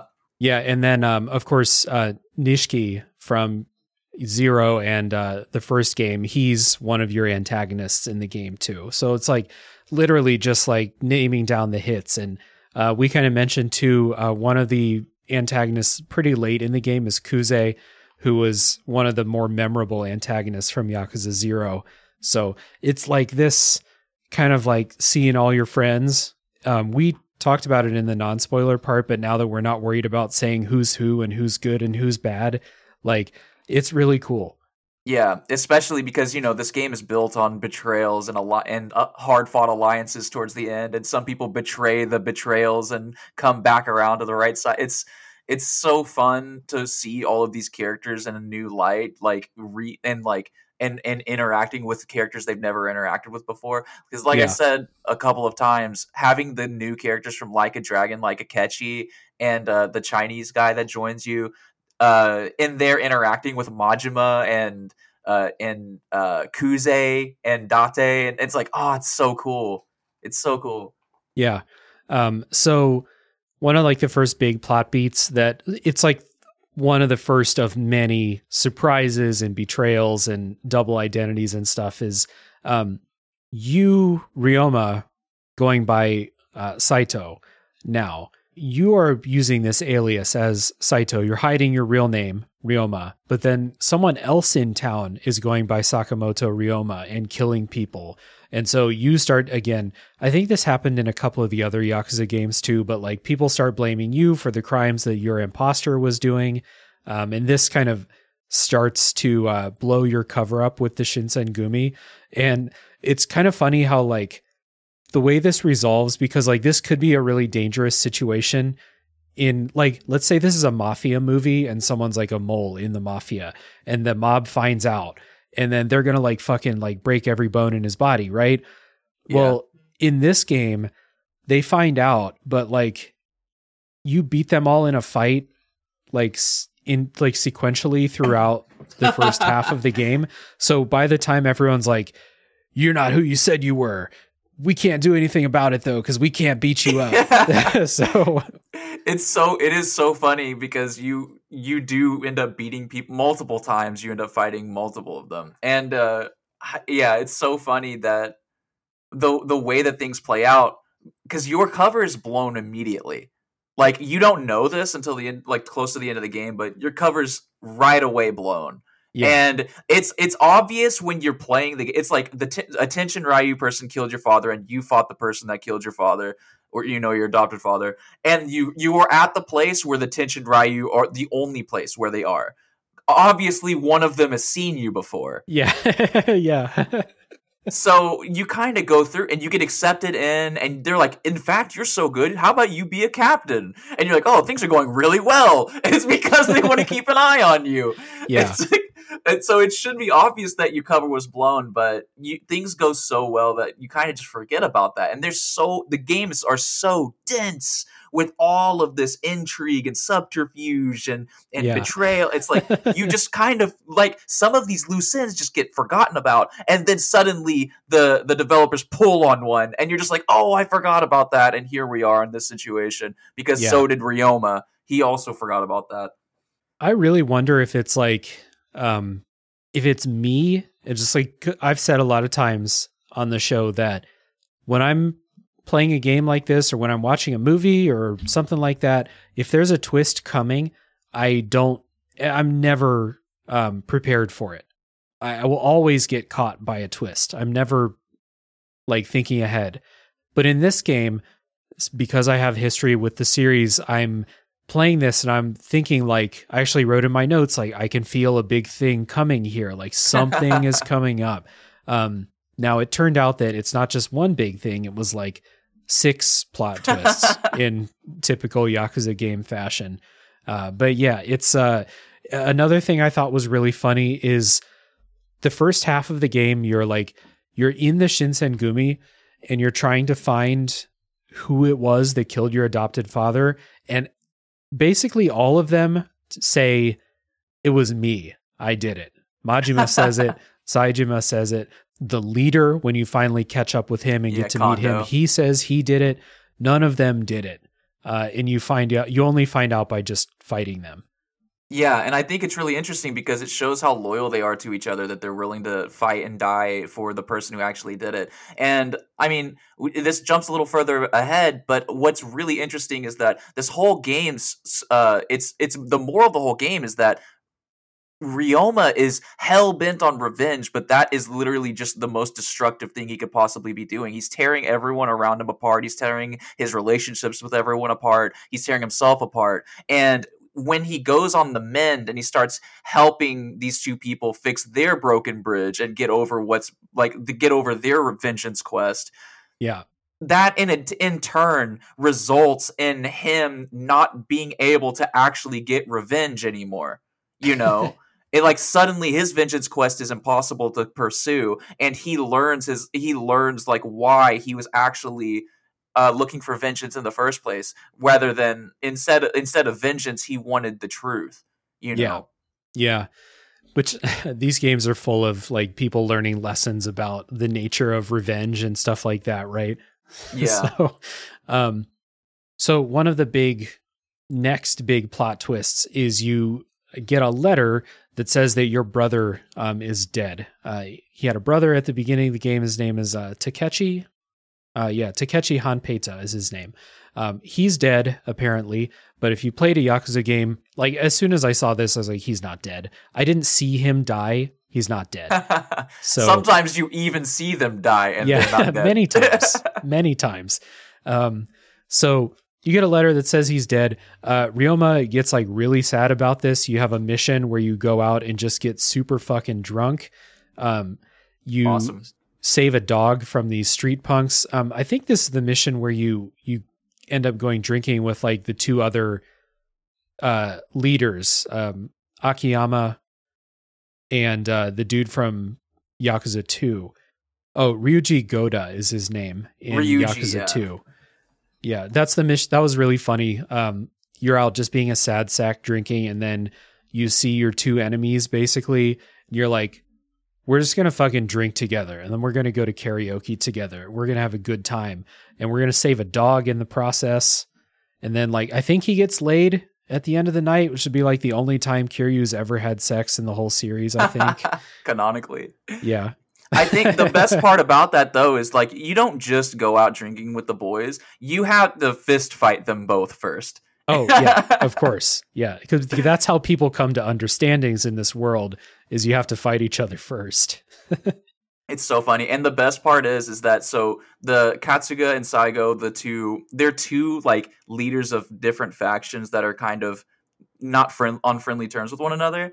They're not wanting to be seen with each other, but they respect you so much, Sakura Ryoma, that they are following you until you're done drinking, and you're giving them this whole speech about what you've learned about vengeance and how you should bury the hatchet. And then they turn and look at each other and they're like, I don't know if I can bury the hatchet. And they're just talking for like 2 minutes straight. And then they look at Sakamoto Ryoma, and he's just like passed out. Yeah. You just reminded me the first time you meet, I don't know his name in this game. It's so hard to remember. Saigo, who's Ryuji Goda in Yakuza 2. The first time you meet him is like early in the game. You're in a bathhouse and you have a boss fight against him, and you were in the hot tub, like the hot spring, when the boss fight starts. So you're naked during the fight, and it just has little steam clouds covering your junk as you're fighting him. It's very so funny. Yeah. Yeah. It's like, I was streaming it and I was like, can I stream this? I don't even know for sure. Yeah. That's really good. I guess before getting into like revelations and what you do at the end of the game, is there any other stuff from like this, beginning, middle portion of the game that's noteworthy you want to talk about? I think a lot of the intrigue between, I like how the game presents itself early on, where it's kind of just, you just have a list of people that you have confirmed, confirmed use the Tenshin Ryu, or what is the Tenin Rishin. All these words are getting mixed up in my head. The sword fighting style. So you're kind of just like fighting them, and you think that that's how it's going to go. It's like, okay, each chapter, I'm just going to fight one of them and then cross one off the list. But very quickly, some start dying before you can fight them and stuff like that. So I really like how much the game mixes up the rhythm of the story.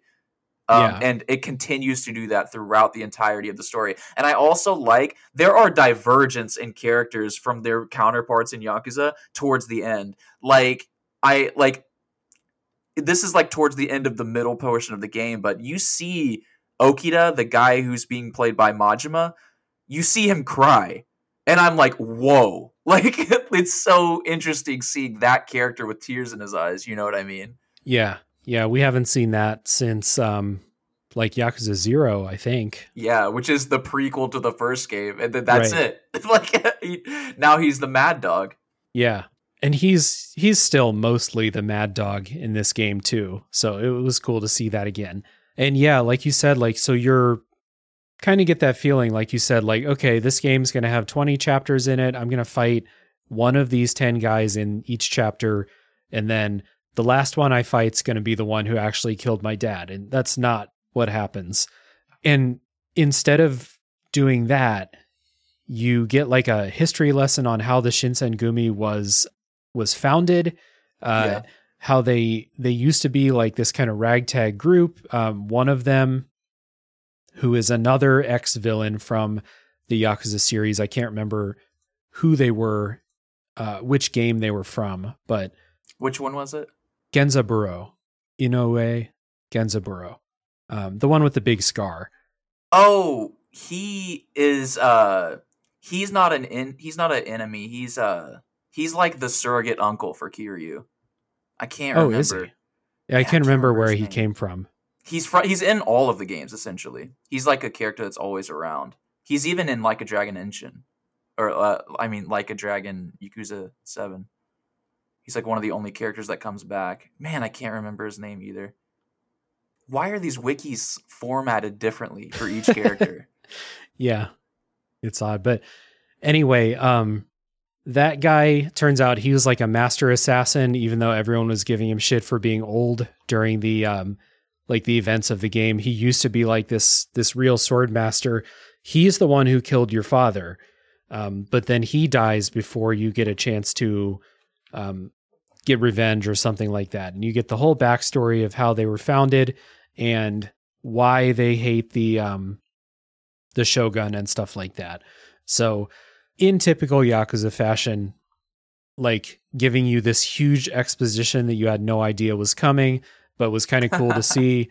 Yeah. So I really like it because I really like the Inoue thing because it explains a couple. I knew something was up with him. Yeah. But I didn't really assume that it was him who had killed your dad, even though the list was getting smaller and smaller by the time his death comes around, because he's always the one that's got your back. There's even a moment where, because, Ryoma doesn't want to kill anybody, but they force him to kill the person who knows that you have been snooping around looking for the sword style users and everything, talking to informants and stuff like that.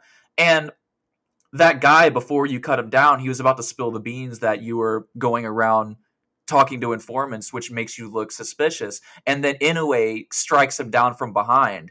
And everyone's confused because not only does Inoue never really do that, but it's also because there was a direct order that Ryoma's the one that executes that guy. And Inoue's just like, that guy was making a disgrace of himself, even in front of just us. He shouldn't have disgraced the Shinsegumi like that, or something like that. Some BS answer. And now after the fact, whenever you talk with Okita, the Majima character, that he kind of felt guilty because he killed your father and now you're on this vengeance quest, and he respects you because you're such a skilled sword fighter and stuff like that. It's like he wanted to kind of redeem himself in your eyes.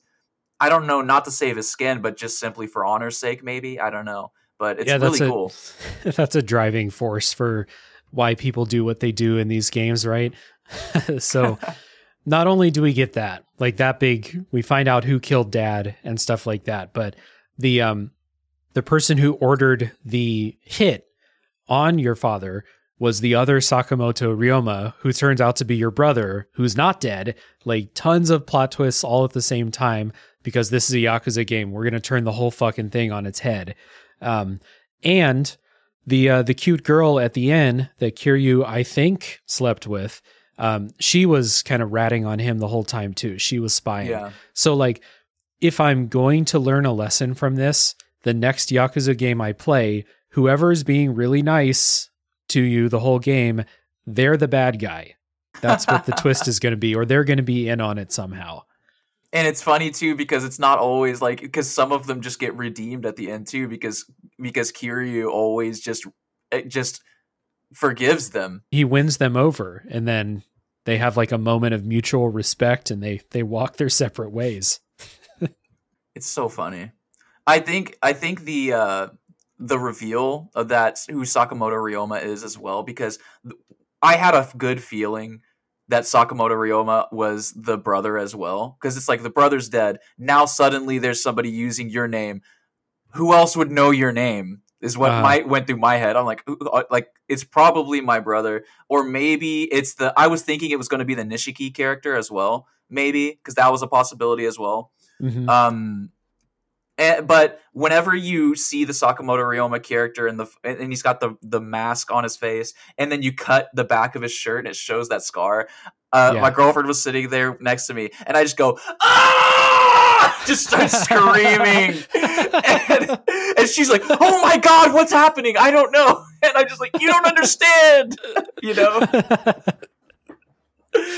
And it always gets you. Yeah, it always does. About the only plot twist that doesn't happen is your dad doesn't come back to life. That was like the only thing that could have happened that didn't happen as far as plot twists go. Yeah, and like he's somehow the mastermind villain, and Yeah, so yada yada yada. You initially Ryoma was not down with the plot to take down the shogun and reinstate the emperor, but you find yourself doing that. So you have a storming the castle quest you go on, which is one of the better dungeons that the series has ever done. I think it's like a fucking trick room dungeon, a lot of crazy stuff, like a lot of puzzles, pretty fun. And then you fight the shogun, and it gets like super fucking anime. He like shoots laser beams at you and like shoots fire and stuff. It was a really cool boss fight. He is using some of the deluxe edition cards. Like he is using some of those. Oh, like straight up, like the same animations and stuff. Yeah. So we would shoot fire. Because I was using that laser beam attack as well, and when in the Wild Dancer fighting styles. So we would like sometimes shoot the Kamehamehas at each other, and then whoever shot second is the one that actually started hitting. Because those iframes that you get from those they help a whole lot. I just want to talk about the cinematography of this whole area as well, especially the fight with the Shogun. Oh my lord, is it super cool? It's good. You're in like this really badass like boss arena, like very impractical for a real ruler to hang out in a room like this, but like for a boss fight, it's super badass. Like the elevator that goes up 50 stories. Yeah. To the only thing it's there is the throne room. Yeah. Yeah. I love it so much though. It's super cool. And then so like we have our final mission. Someone is planning to like help the British invade Japan and like make Japan a British colony. Again, this part of the story is also that there are these like foreign invaders coming, or like they're not here right now, but they will be. And so like there's kind of like fear mongering about foreigners for a lot of the game.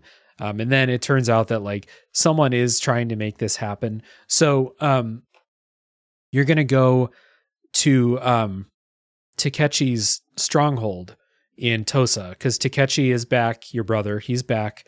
Not only is he back, but he's like got gray hair and he's evil now. The whole kind of evil turn. There's one thing before that happens. You go back to Kyo and it's on fire. That's right. Yeah, the city's on fire, and that was a cool, also very cool visually. Yeah, it changes it changes how Kyo looks for the rest of the game. Everything's kind of charred and stuff like that. And turns out it's like, I don't remember who gave the order, but it was under the impression that Kondo did it, which it was a previous plan. And using the knowledge that was a previous plan, you were able to out the other 3 people. There's only like 7 people left in the Shinsengumi at this point. Everyone else has been killed or executed or whatever, murdered. Yeah. And you use that to out the guy who's Kuze, and then the other guy from Yakuza 0, who's also a bad guy. You out those 2, and then also the Chinese guy for being betrayers and in on the invasion from the British. And it's really cool, all of that kind of intrigue and stuff. Yeah, that was cool. And again, like that part where the city is set on fire, that's really awesome. So I think it's before you like stage the assault on Takechi's like fort or whatever. But there's a very funny, it's totally optional, but you're back at the Shinsengumi headquarters and you're like preparing to go out on this last mission, and you can go talk to your boys at the barracks, and all of them will say like, hey, we're about to go like on a suicide mission. You want to fight one last time? Like a very anime thing. Is that optional? Yeah. Like I don't think you have to fight them. I couldn't. Oh my God. So you're saying you couldn't? So maybe it's not. I don't know. I didn't try to not do it. I just the mission objectives were on each of them, so I assumed I had to do it. Oh, okay. Maybe you do have to fight them. Like maybe I'm misremembering that you can just say no, I don't want to fight again or something. You could say no, and then they're just like, all right, talk to me when you're ready, and then okay. You have nowhere to go but talk to them again. So it's not optional. So it is a mandatory, extremely Yakuza, extremely anime type thing. Like, we're about to go die. You want to fight one last time? Yeah, except for what's his name, who you fight for the first time, who is very hard. Now, let me explain. So again, I'm playing on legend difficulty, right? Yeah. And this is my time crunch time. Like, I had to beat this game today. I was on chapter 13, like almost done with chapter 13. I was like, I can beat this today. Easy peasy. I've got 5 hours. No big deal. I didn't know that the last chapter had 3 boss fights right off the jump. Then you had to do a really long dungeon littered with boss fights throughout, and then a really, really, really hard 3-phase boss fight at the end, and all on one inventory of healing items. Yeah. Whoa. You know what I'm saying? That's really, really intense. I had 2 full inventories of the best. I think it's the best healing item, the longevity pills, which you have to do an entire like side mission story arc for just on its own. And I used one entire inventory thing there. And I was like, should I? There's 7 more slots. Should I go get more? Nah, I'll be all right. There's not going to be 8 more boss fights on the way to the... Famous last words. Yeah, never do that in Yakuza games, everyone. Always fill that inventory up. Always. Yeah, we were texting today, and like I saw like on Discord gives you away. They're like, Nave is playing Like a Dragon Ishin. I was like, there's a lot of boss fights. You're playing on high difficulty. Like, do you want to do this tomorrow? And you're like, no, I got this. I'm good. So you did it. Yeah, just barely. Like, right, so we were going to record at 6. You're like, hey, are we good? And I was like, I'm watching the last cutscene, which is like 25, 30 minutes long. Yeah. So before we get into that final dungeon, you talked about cinematography. There was a great, like the 4 of you, Majima, Saejima, and one other guy, I can't remember, like walking slowly, like badass style up to the castle. Really cool shot right there. Yeah, it's a Mine from Yakuza 3. Okay, yeah. So all of you all walking up, about to storm the castle is cool. And so like you all go in together, and then you get in these boss fights, and one by one, all your buddies are like, no, I'll stay back. I'll fight this guy. You continue. And so eventually it's just you and Majima, I think. And you fight the British guy who's like the arms dealer, like the kind of mastermind behind this kind of plan to take over Japan. You have all these Japanese, it's always such a funny like juxtaposition. You have all these Japanese names, and then Thomas Glover is your boss fight. And the best part is that they always read, because it's a Japanese person saying it, so he's like, Thomas Glover. And I'm like, but it's so funny. And they're speaking perfect Japanese. Yeah, like, even Thomas Glover, who's, you know, a British military, you know, officer or something like that, just speaking incredible Japanese. And then sometimes they speak English too, but it's like they didn't get like a British person to do the voice acting, so it's really funny. So you fight Thomas Glover, and then Majima's like, I'll hang back, I'll fight him. And then you go off alone to fight your brother, basically. Which, that fight with Thomas Glover is egregious on legendary difficulty. Yes. So you know what happened? I died probably like 28 times on that fight. And you know, like maybe 15 of those times, you know what happened? I would run forward really fast, because I always had my Kamehameha charged up. I would run forward to try and get in position to shoot my Kamehameha, and then I'd get shot, riddled with bullets, and then instantly die. Like, there's no way to, like, you would instantly die. Like, almost always right at the beginning of that fight, because on the back there's two miniguns, which crossfire, by the way. That's a horrible position to set up the miniguns pointing directly at your own team. But yeah, that fight is really hard. Guns are egregious in this game. They will kill you so fast. Guns are awful for enemies in every Yakuza game. Yes. Like, all of them, you get to like the last dungeon, there's a bunch of dudes with guns, or like, God forbid, the final boss has a gun. Again, I was playing on easy because I knew at the beginning of the game I didn't want to deal with whatever was going to come up. So I think I just like stun locked Thomas Glover to death, which is it's fitting to have this like foreign invader go up against like this badass samurai Ryoma, and I just like beat the shit out of him, like no problem. And then you go on and you fight Takechi. This like another beautiful like boss arena. You're at like the top of like this temple, like a Japanese temple. Really, really cool.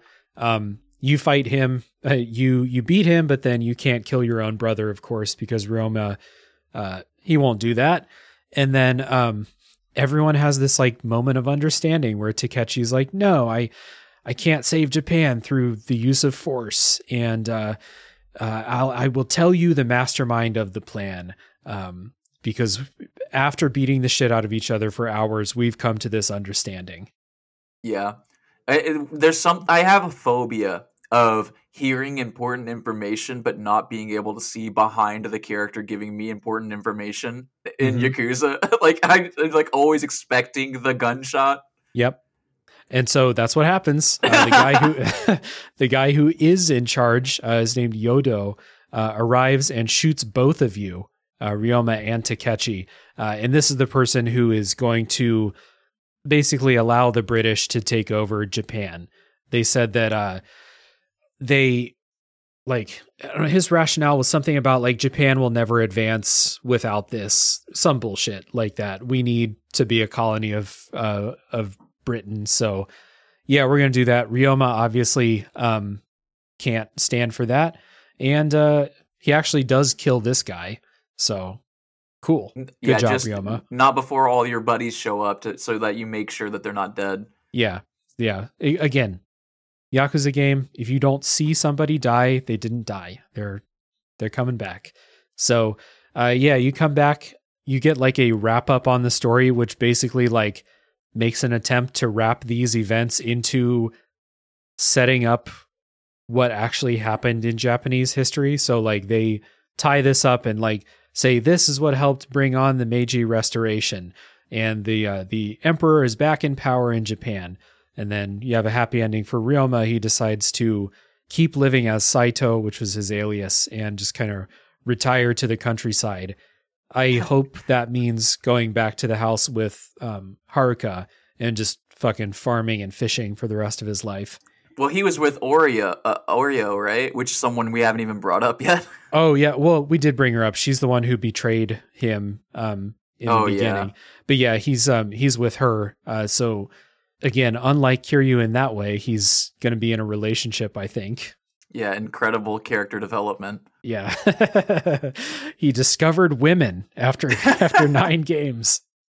Well, that explains how Kiryu got born in the later, like those genetics had to get passed on. Exactly. Yeah. The last boss fight is probably one of the coolest boss fights as far as like so almost every boss fight has like a 1 or 2 different transitions that have a quick time event, and you just get to watch really cool action set piece happening. Like there's the first one is really cool. Like he busts open the door and it makes the arena a little bit bigger, and like you have like a cool anime sword fight. It looks like something from the Matrix as they're dodging the swords and ducking under and stuff like that. And the second one is so awesome. It's so like black and white old samurai movie style, where they're pointing their pistols at each other and then running up a staircase simultaneously, like level, and the camera's following them both up as they stare at each other's faces, and they drop the guns and then they start fighting with just their swords. Meanwhile, I still use my gun. Fuck that. But yeah, that boss fight though, let me tell you again, this one was egregious because those cool transitions are unskippable. So if you die multiple times, I got to that third part, I would get killed by one attack. I would go, "You're kidding me!" Just start screaming to my poor neighbors, unfortunately. But then I'd have to watch all of that all over again, get through his 5 million hit points. Oh man. Oh no. But the only other boss fight I ever had trouble with, did you have any trouble with any boss fights on easy? No.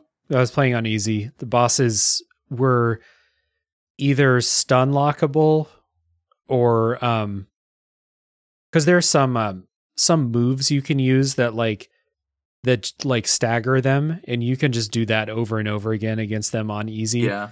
I tried the arena a little bit and I lost in the arena. But the story bosses, no troubles. That makes sense. The move essentially on Legendary is in Wild Dancer, just stand still. And as soon as they start moving slightly differently, you just start rolling as much as you can and hope that they attack past you. Yeah. But the only other fight that was incredibly difficult was when you had to fight, what are their names? Katsuga Korgoro and Saigo, the 2 leaders of those factions. And you fist fought them, before you went drinking. Yeah, that was impossible because the brawler fighting style, you do like 10 damage, and they will kill you in 3 punches. Jesus, really, really fast. And so, and they're ganging up on you because they're not fighting. It's not a 3-way fight; it's 2v1. So yeah, we didn't mention it, but each of the fighting styles has like the Final Fantasy X sphere grid for like leveling up. And I never leveled up the brawler one. So when I got into that fight and it's suddenly like, oh, you're fighting brawler, I was like, oh shit, I'm playing on easy, but this is still like if there was a difficult boss fight, it was probably that one. But. Yeah, and I think that's probably something that everyone like. If there's something, if you're in the spoiler wall for some reason and you stop and play the game and you're going to, please level up Brawler a little bit before you get to that point. Because I had to go to the mines. I had to find a save that was like 25 minutes ago, by the way, and then go to the mines and then replay all the way up to that point. Oh man, it's painful. So yeah, that is Like a Dragon Ishin. I know we kind of breezed through the story, just kind of like touched on a few favorite parts that stood out. But is there anything else from the story that you want to talk about now? Spoiler gloves off. I don't like. I think it'll be fine. Yeah, I think it'll be fine. I think so too. That's a good place to wrap it up. So, Nave, thanks for coming on and talking about Like a Dragon Ishin. I knew there's a couple people in my podcasting friend group where when there's a Yakuza game, you're on the list. So you're at the top of the list. I was happy to have you on here. I very much appreciate it. It's a far cry from what was that other game, Unsighted, that we talked about before? Yeah, Unsighted. Yeah. Yeah, I absolutely love in that month. It was like 4 absolute banger games, and then me in the middle with Unsighted. Just like it looks so silly. It was like Unsighted was cool too. I like that game. Half-Life 2 and Persona 4. Oh yeah, I was like, oh my god. Yeah. Well, like I said, happy to have you on here. And another recommendation for everybody listening to check out Gaming Together. Again, can't say enough good things about it. So thank you, everybody, for listening. I appreciate you very much. Tune in next week for the next game to come out of the backlog.